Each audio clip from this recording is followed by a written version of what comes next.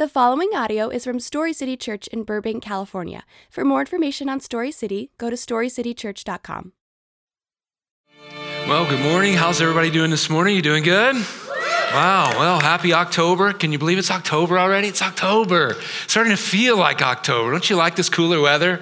I do. I love it. I love the cooler weather. I think we got a few more hot days in store, but I love the cooler weather. Well, welcome to Story City. We're glad you're here. My name is Matt. I'm excited this morning to open up the scriptures with you.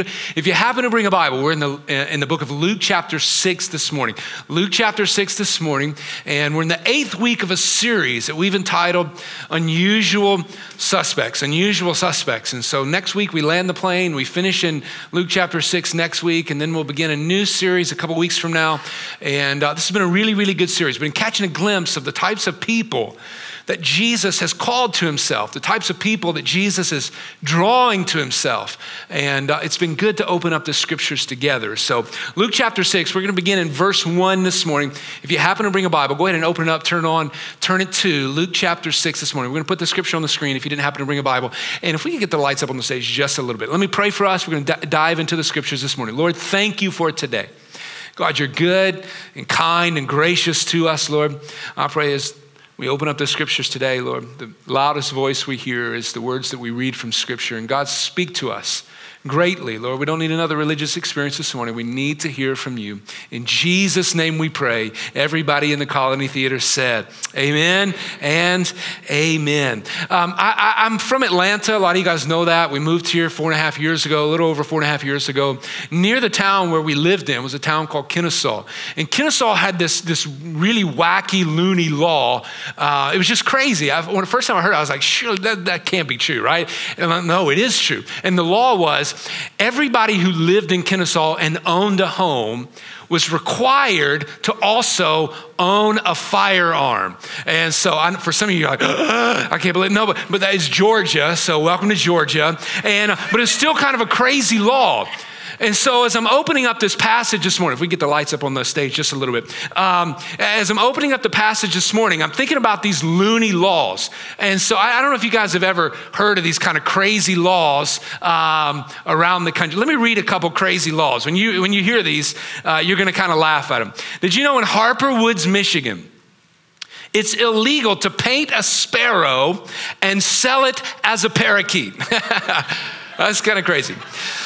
In Wisconsin, there's a law that says you cannot serve pie in public without also serving cheese with it. Makes sense. It's Wisconsin, right? Some of you guys are from Wisconsin. In Vermont, I broke this law when I used to swim on the swim team. In Vermont, it's illegal to whistle underwater. It's illegal to whistle underwater in Vermont. It's crazy. In Tulsa, Oklahoma, get this. In Tulsa, Oklahoma, you need a licensed engineer to open a soda bottle. A licensed engineer to open a soda bottle. Also, it's illegal in Tulsa, Oklahoma to kiss for more than 3 minutes consecutively. That's crazy. We were telling our kids this last night, and my son was like, oh, you guys would definitely go to prison. And so I'm like, yes, we would. In Hood River, Oregon, you need a license to juggle. You need a license to juggle in Hood River, Oregon. In Connecticut, a pickle must bounce in order to be considered a pickle. That's kind of crazy. In Iowa, now check this out. This is really unfair. I don't know whoever came up with this law. In Iowa, there's a law that says if you are a one-armed piano player, you must perform for free. Come on now. That's just not fair. That's not fair. In Wyoming, you cannot take a picture of a rabbit during the month of June. I don't know. In Georgia, let's finish with Georgia. In Georgia, my home state of Georgia. In Georgia, if you keep a donkey in a bathtub, you might be arrested, all right? If you keep a donkey in a bathtub in Georgia, you might be arrested. Crazy laws, loony laws. You can imagine whether these are still laws on the books today. Surely these laws are laws that are no longer enforced today. When we come to Luke chapter 6 this morning, we see kind of a crazy law. It wasn't always crazy. It was a law that was commanded by God. In fact, we see it in the 10 Commandments in Exodus chapter 20. It was a good law. It was a just law. It was a good thing for humanity, but the law became crazy. And the reason why it became crazy was because man got involved. Man got involved with the law that God created that was good for us, and we tried to improve on God's law, and it just became crazy. It was a practical law. It was good for us. God intended it to be good for us, but somehow man got involved. We turned it upside down. We twisted it into something God never intended for it to be. We made it impractical and impossible to obey. And so Jesus shows up in Luke chapter 6. Jesus shows up here in this passage this morning, and he brings us back to the original intent for the law that he gave. He doesn't do away with the law, but he brings us back. He points out why the law was given in the first place. So you're wondering what that law is. Let's read together. Luke chapter 6, starting in verse 1. This is what the scripture says. One Sabbath, Jesus was going through the grain fields, and his disciples began to pick some heads of grain, and they would rub them in their hands, and then they would eat the kernels. Verse 2, some of the Pharisees asked Jesus, why are you doing what is unlawful on the Sabbath? So the law is the Sabbath. It's the context here. It's simply the platform for which Jesus is going to teach on a broader issue. But in order to understand what's happening here, we need to understand a little bit about the Sabbath. We need to have some background on the Sabbath. So the Sabbath day was initially the seventh day of the week, or Saturday. In the scriptures, it was Saturday. In 7 days of creation, God rested on the Sabbath day, on the seventh day. And so in Exodus chapter 20. In Exodus chapter 20, what happens is we learn that since God rested from his work on the Sabbath, he wanted us to also take a rest as well. And so the fourth commandment in Exodus chapter 20, in the 10 commandments, the fourth commandment was that there was no work to be done on the Sabbath day. It's a great principle, an incredible principle. It's a worthy principle. It's a great practice to develop. It's just wise and good to Sabbath 1 day a week. But the Jews took the command that Jesus gave us, that God gave us in Exodus chapter 20, and they said, well, what does it mean?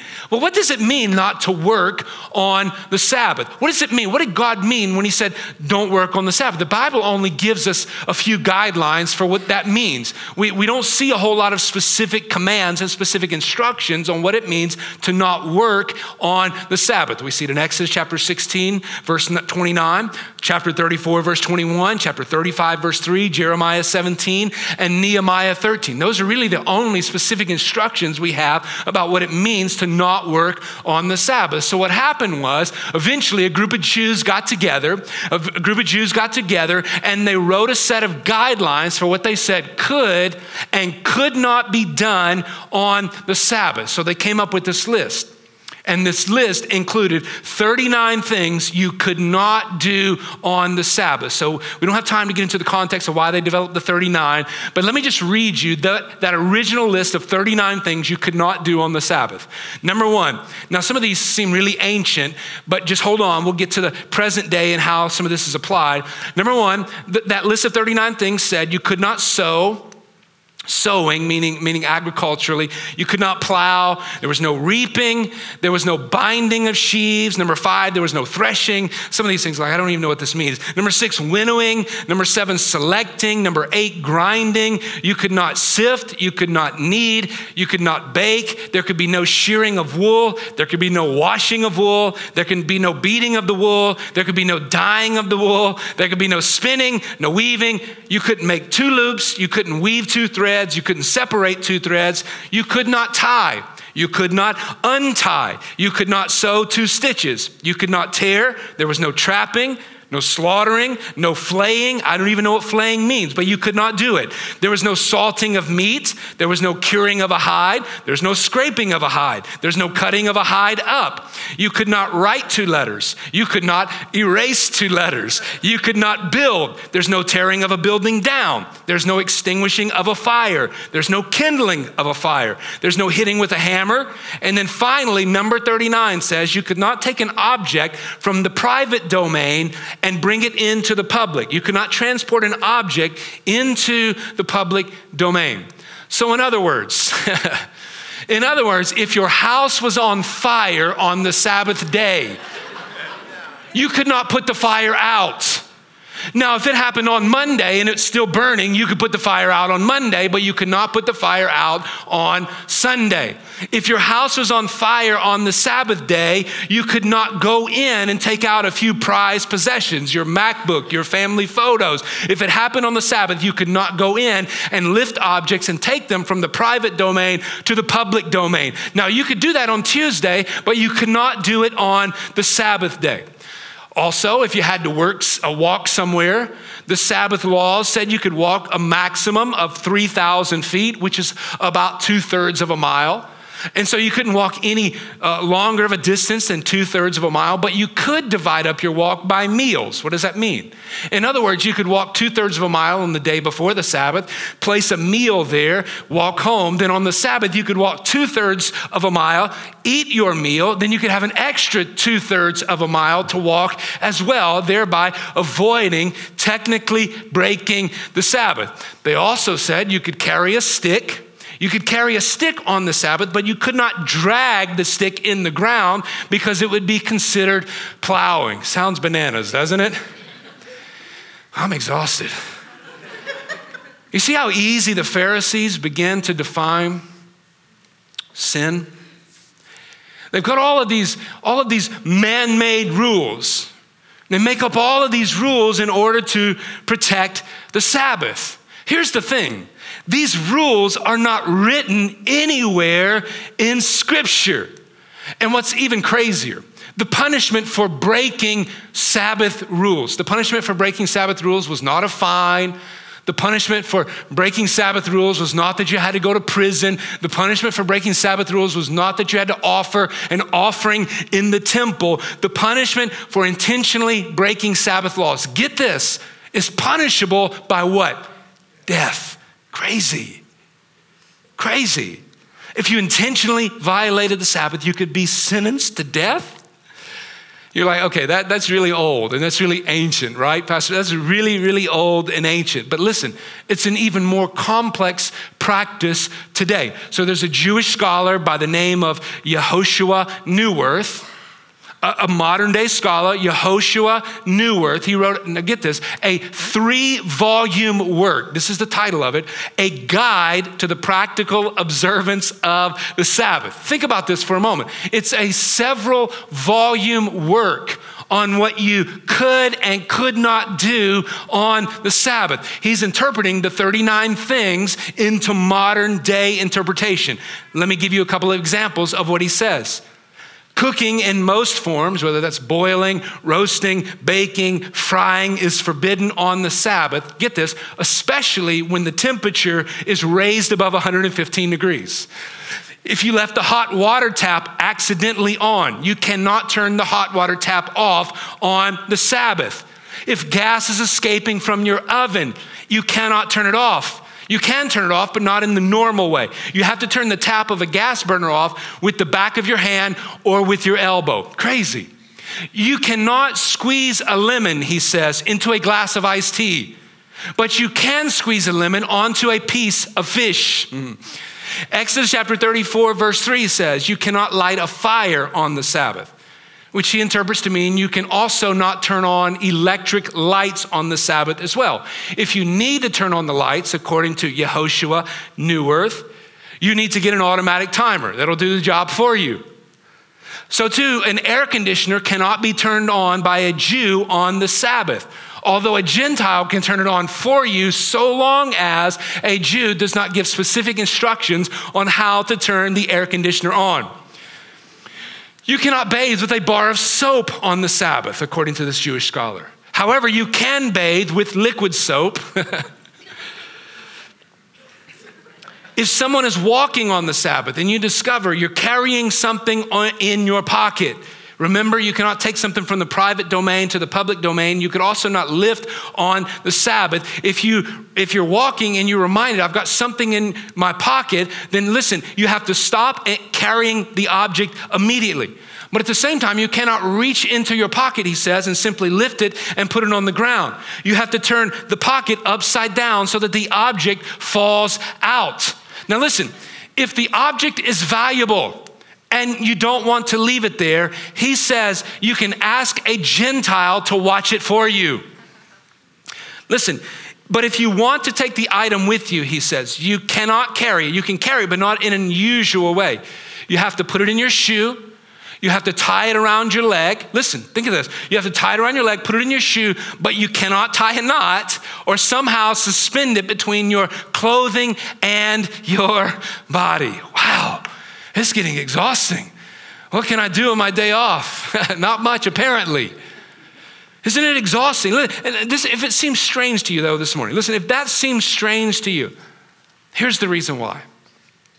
Because that is the opposite of a life-giving, life-filled, spirit-filled, spirit-led, intimate, discerning, living, loving, life-giving relationship with God. It's what we call legalism. This is the context for which Jesus is going to teach us. The Sabbath is the platform. He's actually going to teach us about legalism. What is legalism? It's excessive conformity to the law or to a moral code. And legalism describes the Pharisees' approach to the law. In essence, legalism is living out of devotion to the law, not out of love for God and for people. That's in essence what legalism is. I'm living out of devotion to some sort of law or moral code. I'm not living out of devotion and love for God and for other people. And so legalism happens when people take the scriptures and they add to the scriptures. They believe, you know what? God gave us rules, but he didn't give us enough. He didn't really explain those rules enough. The rules that he gave us were not sufficient. But Jesus comes on to the scene. And Jesus brings us new wine. Remember last week?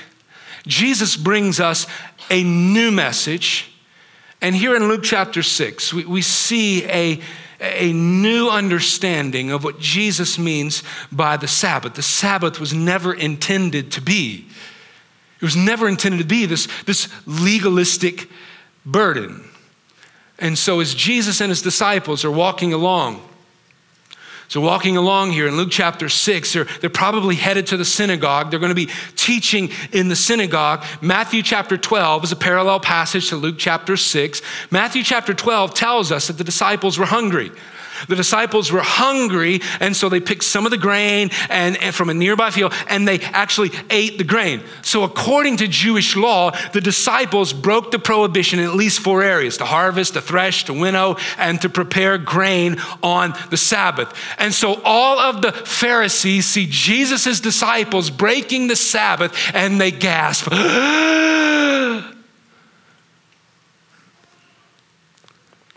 And this is the controversy in Luke chapter 6. They cannot believe that Jesus' disciples had blasphemed the Sabbath. And so the Pharisees, they think, well, you know what? It's our responsibility to correct Jesus. And so because Jesus knows they've twisted and they've turned this law that he intended to be good, and they use scripture to do so, Jesus then replies with scripture. Look at verse 3. Verse 3 says, and Jesus answered them, have you never read what David did when he and his companions were hungry?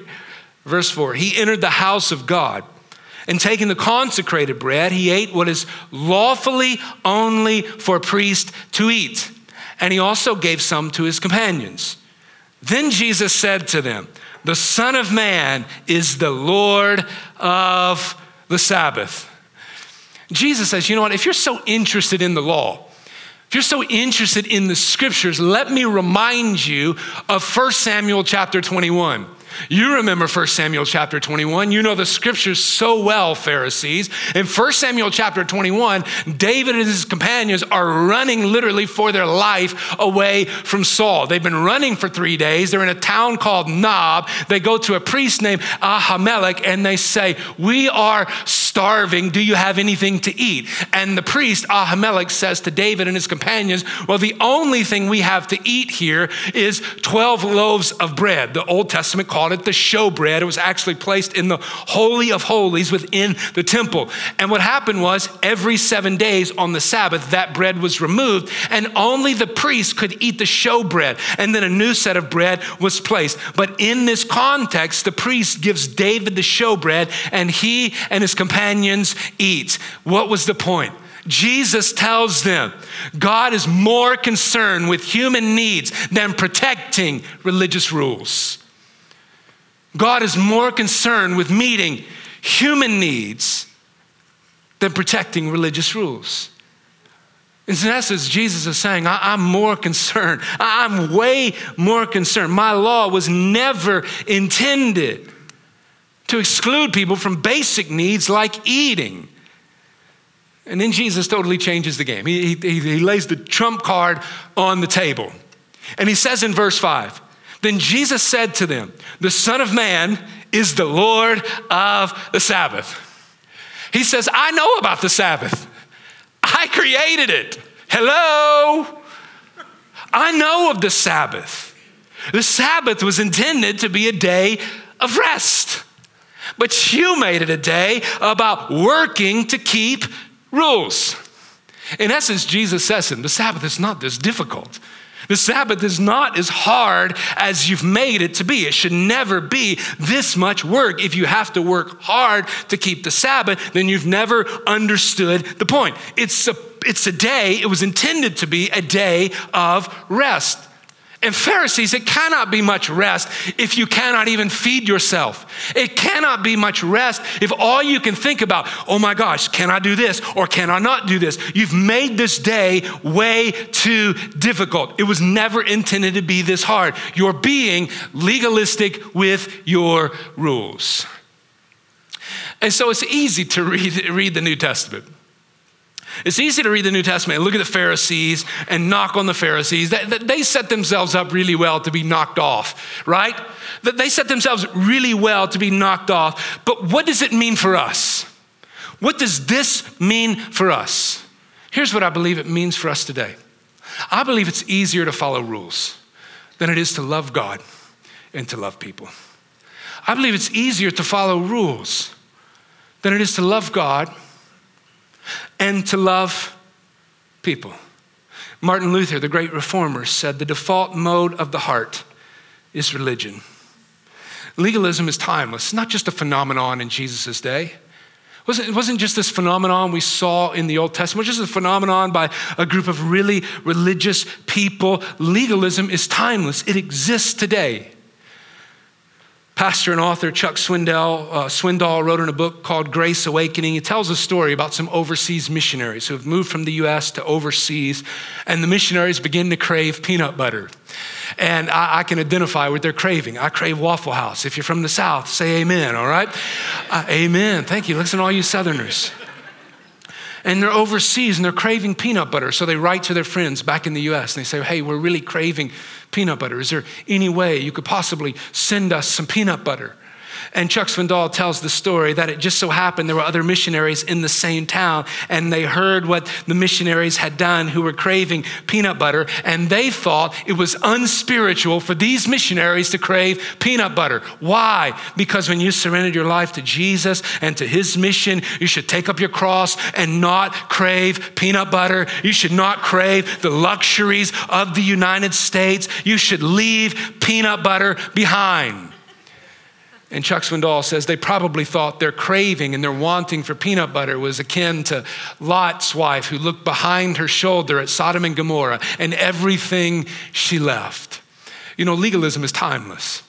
We still experience it today, and you've seen it in probably a million different ways. I remember when I was a kid, I had people in the church that we grew up in, and they said, you cannot ride your go-kart on Sunday because it's not restful. You cannot ride your go-kart on Sunday because it's not restful. You've probably been told you need to pray over every meal. But think about this. Then you go to a Mexican restaurant and the chips and salsa shows up, right? And now there's a debate. Do we pray over the chips and salsa because it came before the primary meal? Think about it. My mom and aunt are coming into town next month, and my aunt emailed me this week, and she said to me, she said very kind of jokingly, I hope she's joking. She said, hey, preacher, do you have playing cards? Or should we bring our own? Is it okay for us to play cards? Maybe you've been told by someone that you shouldn't celebrate Christmas, or you shouldn't celebrate Christmas with a decorated tree, or you shouldn't hide eggs, or you shouldn't decorate eggs, or you shouldn't celebrate with an Easter basket, or you shouldn't read Harry Potter, or listen to Van Halen, or you can't have a tattoo. Have you ever heard anybody say those things? Eventually, some of these laws begin to sound a bit crazy. And it's this type of legalistic influence that Jesus had his harshest words for. You know, when you read Jesus' response to the Pharisees, he's never subtle. Jesus is never kind to the Pharisees. Paul was the same way. He wrote a book called Galatians. He wrote it to the church in Galatia, and he wrote it solely to combat legalism in their church. Do you know why? Because it's easier to follow rules than it is to love God and to love people. And we see it still today. May I ask you a question this morning? Do you love your religion more than you love the God of your religion? I would imagine most of us would say yes. In 2019, especially in Los Angeles, we would say, yes, I do not love religion. I want to love the God of religion. Religion is not about rules. I don't like anything that binds me or constricts me. But the question is, but do you live that way? Because sometimes we have a theological belief that practically never works itself out in our lives. So can I ask you in another way, is there something deep down within you, in your soul, that's convinced you that rule keeping is the way to favor with God? Is there something deep down within you that's convinced you that if you just keep rules, you can have favor and acceptance with God? Here's where I see it play out so frequently. Go to any funeral.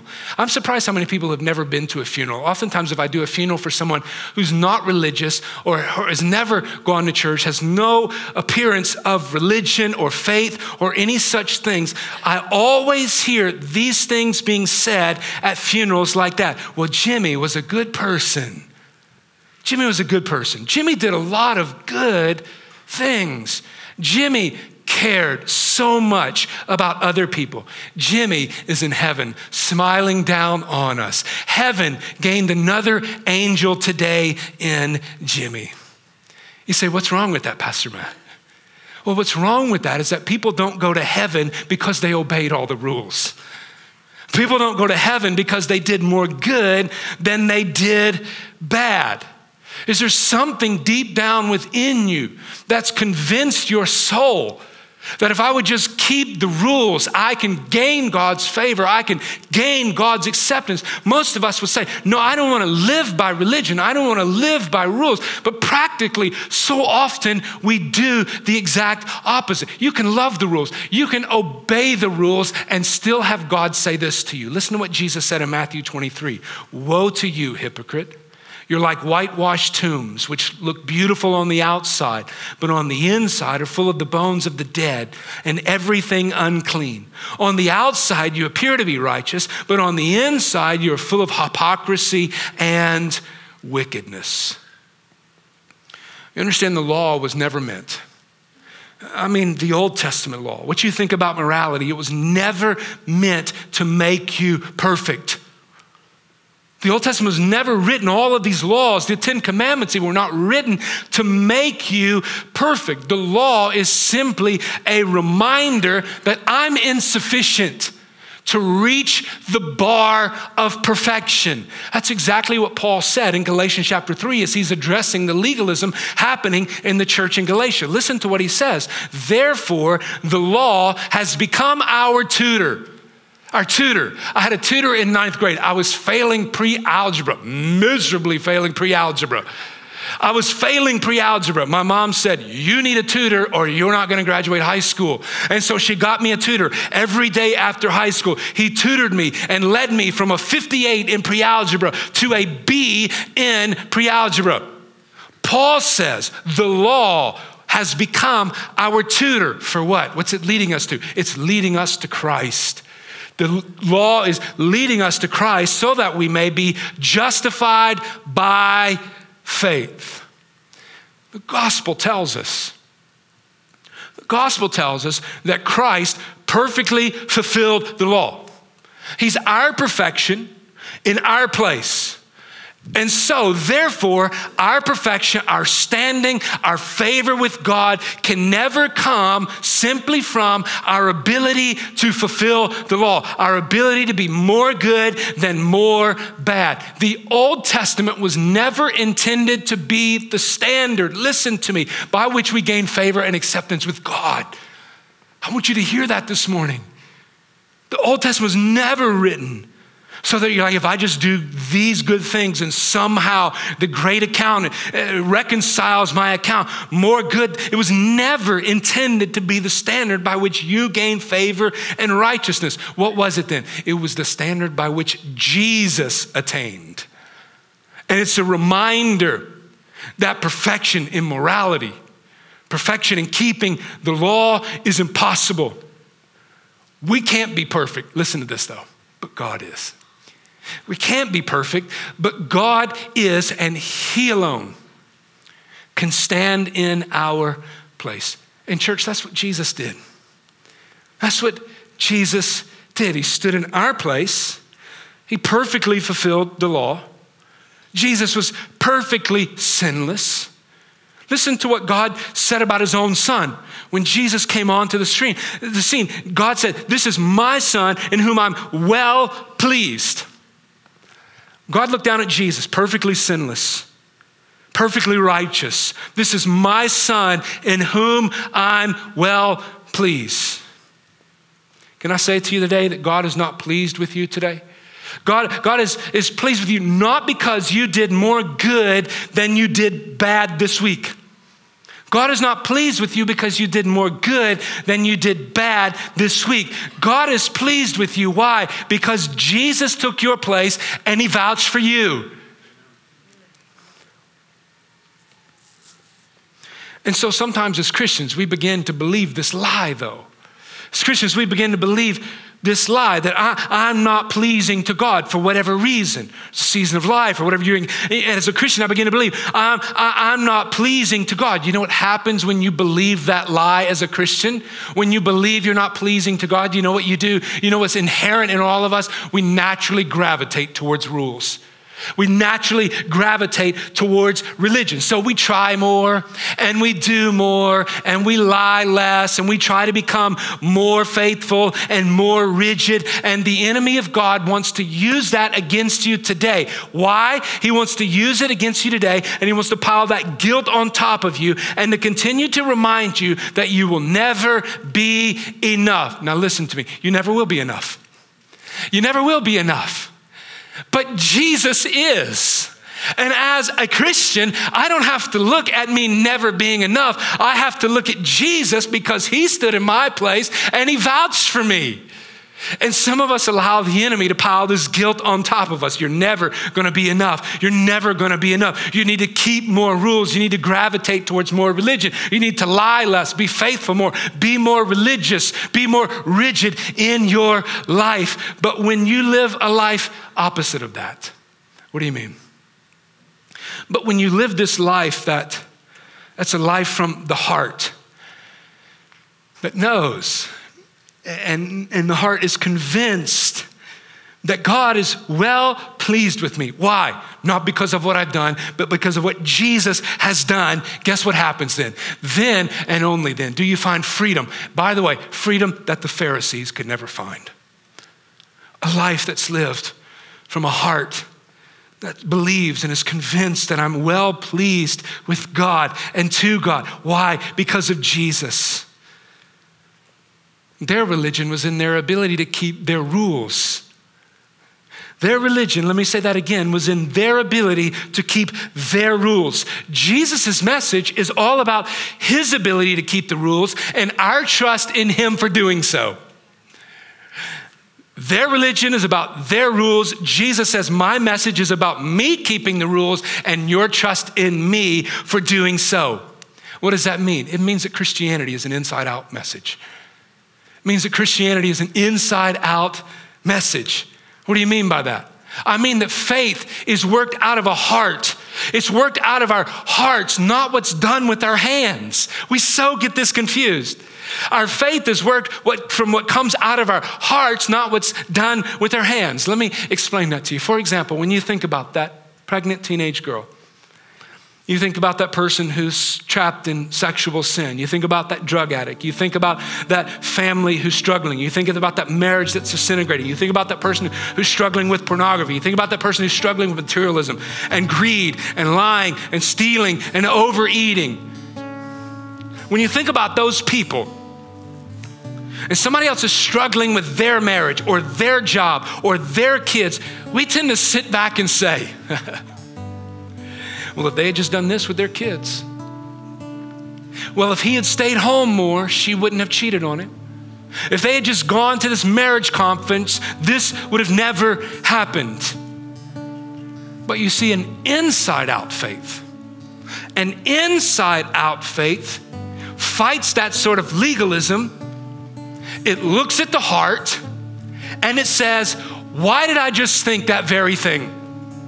Why did I just think that very thought? Why did I just make that judgment? What is it in my heart that needs to be massaged out and tuned out?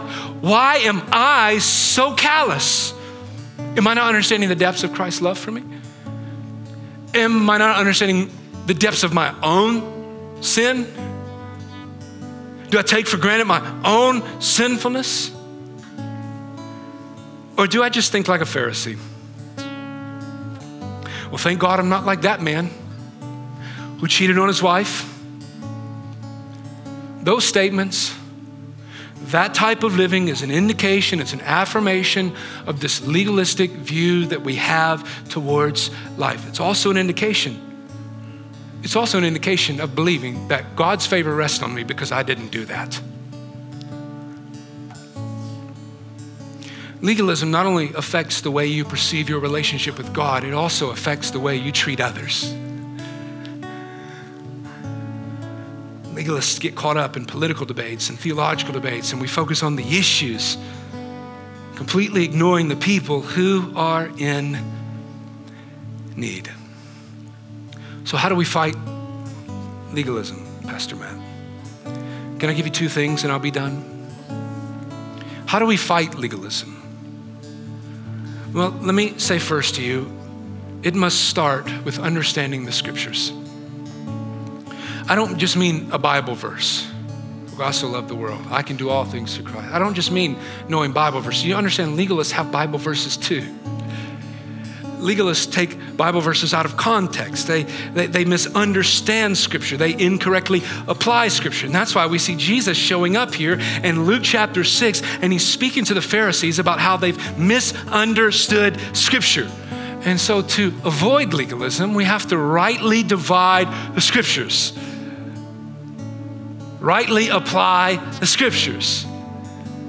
You say, how do I do that? I'd love to give you a book recommendation by a very godly woman, a very simple book. The book is called How to Study Your Bible by Kay Arthur. Let me just remind you this morning, in order to avoid legalism, the Bible must be the loudest voice in our life. It must be applied correctly, divided correctly. Number 2, trust in Jesus, not in rules. Trust in Jesus, not in rules. Jesus said in Matthew chapter 23 that legalists have this ability to tie up heavy burdens and lay them on men's shoulders. But those same legalists are unwilling to move them with so much as a finger. Jesus then speaks to those who have been bound up by religious laws and rules in Matthew chapter 11, verse 28. And listen to his word, come to me. Come to me, all who are weary and burdened, and I will give you rest. The weary and the burdened are the people who have had laws and rules piled up on their shoulders. Are you weary this morning from trying to be good enough? Are you weary this morning from trying to keep all the rules? Jesus says, come to me. Be reminded this morning that those burdens were put on my shoulders on the cross. Don't let your inability this morning to keep the rules strap you down with guilt and fear. Put your trust in Christ and what he's done for you. today. I want you to bow your heads and close your eyes. I want to pray for us this morning. I want to close us out this morning. I believe the cultivation of an intimate walk with God is this work that happens from the inside out. It's not the outside in.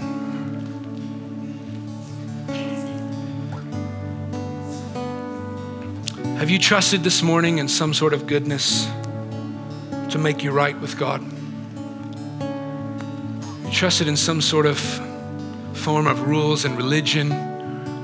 Something inside of you has caused you to believe and forced you to believe and led you to believe that God looks on me with favor because I did or did not. I want to call you away from legalism today and religion.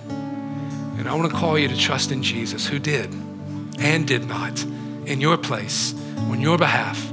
And today, he can vouch for you.